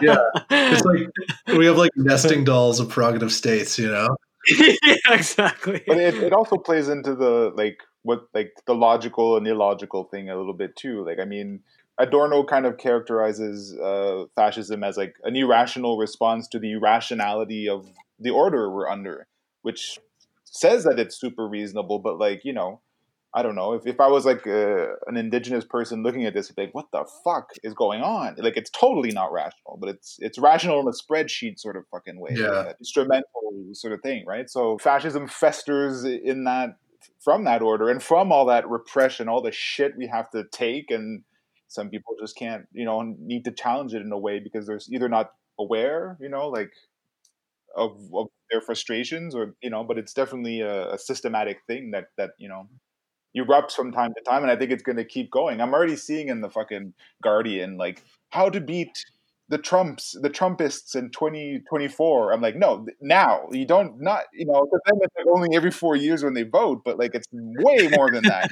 like, so there's that blind spot of like complacency and, oh, it'll go away and it's only an election thing. Like, come on, like, I don't know. Yeah, for sure. That's a nice point, that like it's an irrational reaction to the irrationality of a system that claims to be rational, Yeah. And I think that's so true. Like in North America, that's so obvious. Our claims to legitimacy in the United States and in Canada are deeply rational. If you start to kind of pull on the threads of the historical roots of how these states came to be, you're left with a prerogative state. You're left with not a rational sort of constitutional order, really, but you're left with an highly exclusionary constitutional order, which claims, oh yes, the United States Constitution, right? We the people declare these truths to be self-evident, but who are we? Like, who gets to be included in that we, and who got to decide which truths are determined to be self-evident? And I think when you start to tug on those threads a little bit, you're left with like, okay, so it was like wealthy slave owners who had, actively participated in these genocides, and they're the ones who are the people. Interesting. And so these claims to like rationality into this like clear-eyed kind of enlightenment project, have this irrational, deeply violent kind of underbelly. And there are lots of responses to that, and some of them are good and some of them are bad and some of them are extremely bad. Like, and so Paxton himself even says that the KKK was probably the first formation that could meaningfully be considered fascist, right?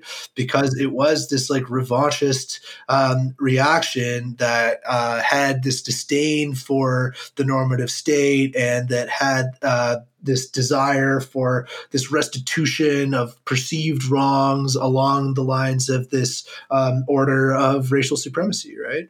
And so and we know that like Hitler was inspired by the America and so on, where he was like, wow, what they did to those native people, putting them on those reservations and killing them all, that was great. This is exactly what we want to do to the Eastern Europeans and the Slavs and everything. That's like, this is explicitly written in Mein Kampf. So like, there are these lines of there is this connective tissue between what could be considered the normative state in the North American context and what would be considered the prerogative state in the European context, right? So it is very complex how to kind of name fascism here and how to identify it, because on the one hand, I think you could go down the road where it's like, oh well, America and Canada are fascist and they were from the day one. You could go down that road, but then you have these kind of novel formations emerge, like, for lack of a better word, fascist movements that are here, like these, right-wing extremists who are, operating outside of the legal framework of these states in order to carry out acts of brutal violence. Well, how do you analyze that? What do you make of that stuff? And I think this is kind of where I'm funneling us is towards this next question that I wanted to put to you guys. And which is sort of a motivator for this whole thing, was like, was Trump a fascist? Was this a fascist regime that we just saw, or to what degree was it? I think we've picked at a lot of these issues, and now I'd love to hear your guys' thoughts on that issue in particular, like, because I think that's why everyone's talking about fascism, is they think Trump's a fascist. And is he? Is he fascist adjacent? What do you guys think? I think, the more you guys were talking about the historical development of fascism and how it's a grab bag of all sorts of discourses, it's kind of like a demented postmodernism in a weird way, And I think Trump is that too. Like, I think it's just this sort of nagging after effect because of the order we're in. This is going to, like, a feedback glitch or something we're going to get every fucking 40 years. I don't know. Like, because he's not, regime is too generous a term. I think it's like, he's created from reality TV. He's the medium is the fucking message, sort of. I don't know, like so he embodies some aspects of it, but I don't think there was a brain enough to have it as a really, like, concerted force that could, actually attain. I think the next one will have learned the lessons of Trump. I think Trump is more, like I said, he's more like a just going with it. I don't know. Like, I don't think there was thinking behind it. Yeah. I hear that. Yeah. I mean, I think like, I don't know, some of the, at least in the way that a lot of Trump was like presented to me was, in those scenes where he's giving huge speeches to people and people are just cheering him on, and people are wearing like MAGA hats, and like they've got the fucking the uniform, the Trump uniform, basically, and they have American flags around them. And I don't know. I mean, there was a way in which he tried to rally people up, and like all of that symbolism just makes me think of white supremacy. Oh, yeah. You know what I mean? That was very fascist moment, if you will. Like that, those images were extremely strange and eerie. Like. Yeah, and like, was Trump a fascist at heart, like pure fascist? Maybe not, but like maybe he was more like the, he's a businessman, right? And he's got a fuck ton of money, and he's just like he's part of that order, the economic order of elites that was flirting with fascism towards economic gain and towards personal gain, let's say, in certain ways too. Like it is hard to it's hard to really determine, because think of what happened at the at Capitol Hill. There was a big group of people, very mobilized, ready to break through the doors and windows of the Capitol Hill building. Some people destroyed camera equipment, and some people had planted pipe bombs, right? Like, people came prepared, people had guns. So there's at least a fear, was this crowd big enough to like cause a world revolution across, or like a countrywide revolution? No, like, But at the same time, there wasn't a lot of police presence, right? And we've already, like, at least I've seen uh, in the last 4 years, Oh yeah, flirtation between the police and the white supremacists. Police doing the like white power symbol with their fingers, and so there's some sort of it's hard to answer that it's a question. slow creep. Like the FBI knew about these white supremacists infiltrating the army and the cops in the States, but because Obama was black, like there was like an optics thing. Anyway, like it's been known for a while that this is happening.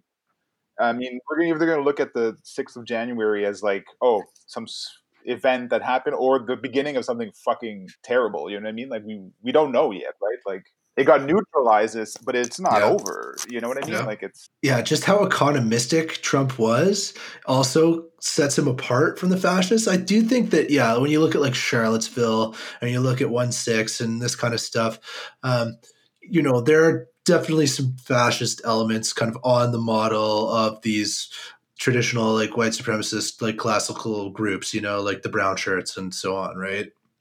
You can definitely see that with those guys. You hear about the Proud Boys and stuff, and you're like, yeah, like these guys, they want to be the brown shirts. Like that's what they aspire to be, right? Is like extrajudicial fascist white supremacist militants. Like that. That is, I think, what they want for themselves. But the question is, did they attain power in the Trump movement? Was it? I mean, it's always going to be these incoherent amalgamations that compose fascism. But I think that, Trump really capitulated to just the mainstream Republican ideas anyway. And just, there wasn't as much of a break there. And I think now that the Trump presidency is over, we can even look back at like the kind of neoconservative movement and the Bush presidency and say like that, maybe that was even closer to fascism in some ways. It definitely had a lot of those elements as well. And it was much more powerful and actually accomplished things that it wanted to accomplish. I mean, I think ultimately it was a failure. The neoconservatives basically failed to do what they wanted to do, which was revitalize this like national spirit of America in the wake of the end of the Cold War. They wanted their new Pearl Harbor in order to be this whole like this new American century, right? And that didn't really materialize for them. Instead, they kind of fell apart there. Because it didn't take at the level of American society in the same way. And that kind of empty, soulless consumerism that they were kind of critical of was victorious in that case, right? And whereas Trump, he's closer to that empty, soulless consumerism. Like that is him. He has got nothing other than that, right? And and his vision is very economistic. Like, yes, he wants America to be like strong on the world stage, but strong in terms of like trade deals and making good bargains and like economic shit. He's like, we're gonna bring his most fascist, I think, where he was kind of most influenced by Steve Bannon and so on. There's still this like a very economistic undercurrent to it that sets him apart from the kind of like hard state politics of the fascists. And can I read just quickly this quote from Corey Robin in his chapter on Trump? He wrote, yet if fascism's achievement was to mobilize a mass base of the nation or race, consolidate the state apparatus, clear the political field of opposition and dissent through terror from above and violence from below, and thereby pursue its program with maximal leverage and authority, it's plain that Trump has fallen short of the ideal, if that was ever the ambition in the first place. The economism of Trump's vision would suggest a serious constraint upon that ideal. Yeah, so I just think that there's a creative dead end that we're seeing right now with Trump, and even Biden certainly is a creative dead end. And I think that when we Will, you said earlier that the whole 20th century political model was basically this idea of like anything but socialism, and let's all come together to just crush socialism and like defeat it. And then when they came together and they did all the worst evil. They did the Holocaust. They fucking did the Vietnam War. They did all this shit. They did all the worst evil. And then the Soviet Union was destroyed, and actual existing socialism is marginal. The left in the imperial core is marginal, is broken, you know, then the reactionary, he has nothing to do, you know, he's out of ideas because his ideas ultimately come from these liberation struggles. And if these liberation struggles aren't succeeding and, you know, don't exist, he doesn't have any creativity on his own. And to me, like, I think Trump is the like tired end of a whole reactionary trajectory that, you know, goes throughout the 20th century. And so when it comes to this question of is Trump a fascist, I think it's too confused when we look at these different lenses that we use to approach fascism, and then we turn them back on North America. It's like the situation is quite different, you know, and it's difficult to say yes or no. And so, you know, which I think both of you guys are kind of alluding to. You're like, well, that's actually a really tough question to answer, right? And it is. So, yeah, instead, I see him as like this kind of creative dead end, you know, because as in the left's weakness, you know, the right also loses its discipline, like loses its momentum. And that's why you have a Trump and somebody who as useless and incoherent as that, you know, and those incoherences are allowed to really come to the surface because there's no one to challenge him on it, really. Yeah. Mm-hmm. Well, what worries me though is that just the transparency of how thinly veiled some, like that mask thing and some of the images, like him posing with the Bible. Like at least fucking Bush, there was like a low key fascism, but it was kind of more subtle. With Trump, it's not, and it's worrying because it's like you don't even have to hide it anymore, Mm-hmm. and people are gonna get on board. Like that. That's what's like. What the hell is going on? You know what I mean? Like. Mm-hmm. That's the damage, and it's empty, but it's very efficient though. Yeah. You know, It's hard to. It's like it's also hard not to use that word though,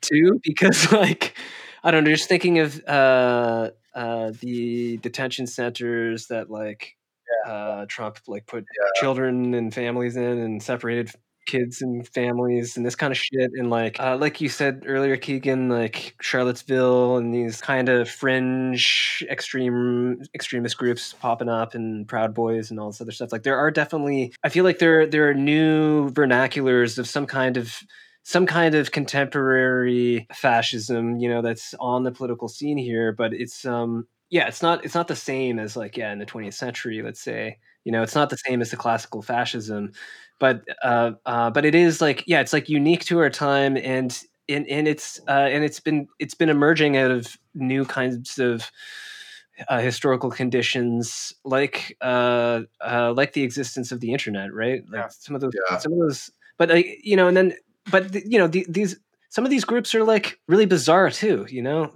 like the lone wolf style murderers, you know, who like mass shooters and stuff.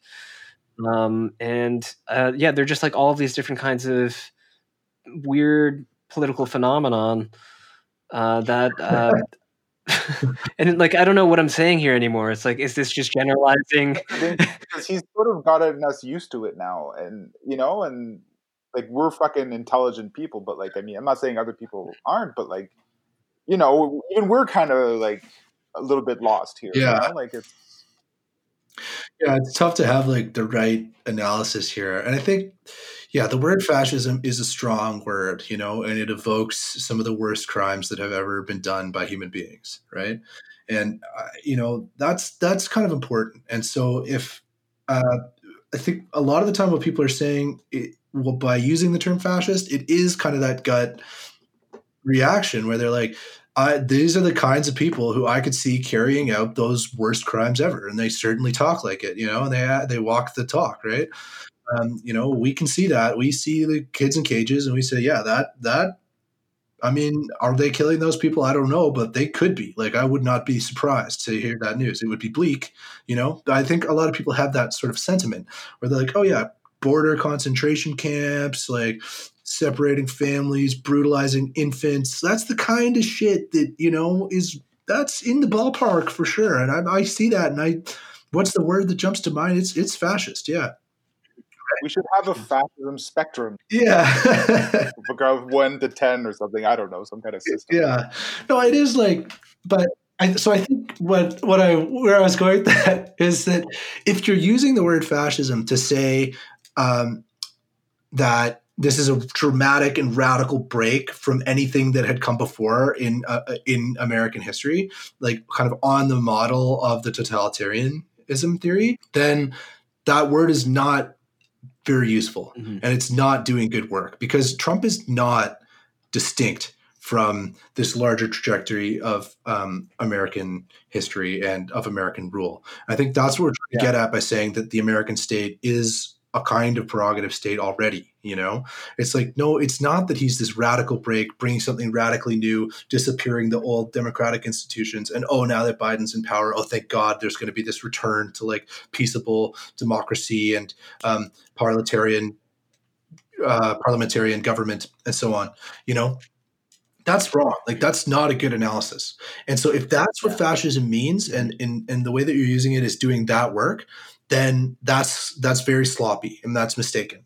But if you're using the word fascism to say that in order to call attention to some of these deep, deeply racist, deeply violent and kind of genocidal elements of American society and the American state, and by extension the Canadian state, and so on as well. Like, if you're calling attention to that, and this is your kind of way in by saying, you know what, I think Trump might be a fascist, but you're not saying that to say it's a complete break. Maybe this is just the first time you've become aware. Maybe this is your kind of door into these kind of critical discourses about these settler states that exist here. If the word fascist can do that work for you, then it is useful. So there is a strange kind of equivocation that is going on here, where the fascist is both something novel and something that has preconditions, where it's both a break from what came before, and it isn't a break from what came before. There's a form of continuity there. There are these kind of paradoxes within it. So it's like, when people are using this terminology, and I think they're just going to keep using it because there's like that knee-jerk reaction, and we'll see how that term continues to be used, into this Biden presidency, because it's going to be a harder case to be like, Biden is a fascist and a clear break from the history of American power or whatever. Like, no, he's not, right? Obviously, his whole thing is that nothing's going to fundamentally change, and this is like a return to course of the normal state of American hegemony and so on. But if you can say, you know what, most of those fascist elements are still there, then I think it could be a useful analytical term. And so that would be kind of my take on the is Trump a fascist problem. Fundamentally, there's no difference. I mean, there is a difference, but there isn't at the same time. Trump's discourse on like Black Lives Matter, or the Republicans continually voting to curtail Black people's rights to vote. You know how they do that? They shape the districts so that gerrymandering. Yeah. So, like, is there a difference in that? You know what I mean? Like, it's almost a thing of style over, but like the essence is they're still fascist in their fucking soul. I think they should be like soul fascist. That's what we should destroy. Like the fascism of the soul. Yeah, they're that kind of political subject, who's like ready to do horrible things. Yeah, and like, we can see that shit. Let's not be in the dark about it. They're fucking bad people. Yeah. Yeah, so that's probably like, we're getting to a pretty good place to wrap here. Like, we've kind of each given our take on the is Trump a fascist question, and turns out even after talking about fascism for 2 hours, like, it's almost impossible to answer.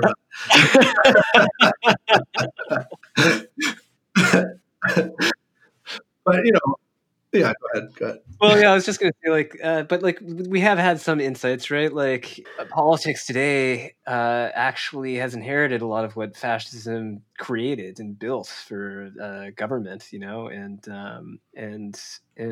I don't know. I mean, there are all kinds of different splinters, let's say, that of like fascism that we've picked up, and we're like, okay, like, you can sort of see how it fits in here, maybe. I don't know. It definitely, I feel like it definitely has at least provided some insight into what this term means, and then maybe hopefully for some listeners has created a sense of how it can still in a sense apply here and now. Yeah. It just matters how you're using it and how it's being contextualized and how we understand the history of fascism, right? And how we can see how maybe police brutality's got some pretty fascist elements, and how we can see the connections between settler colonialism and fascist constructions in Europe, And, these kind of historical discourses about fascism, they can shape your political instincts, like what can we learn from the Marxist tradition? They say pretty clearly, the bourgeoisie, the liberal and conservative elites who are currently ruling, they're going to side with the fascists. Like, they're going to take this fascist side against you.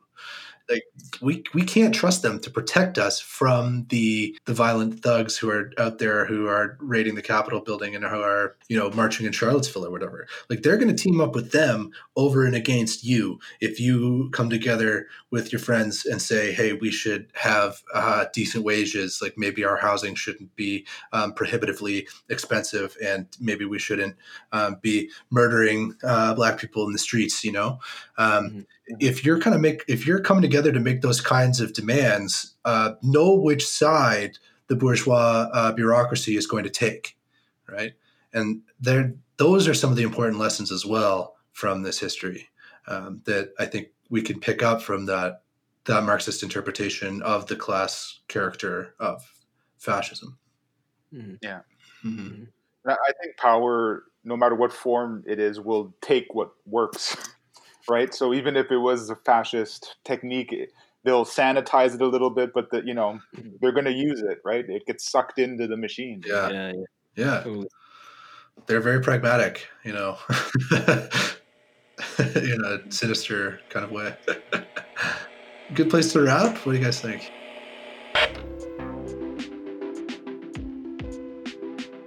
Yeah, this has been a very enlightening conversation, actually, and it has helped me crystallize a lot of these thoughts. And so I hope for folks listening, this does provide a good kind of launching off point, and as we're saying, can kind of hone your political instincts to see where the lines are drawn, right? Like, whose side are you on?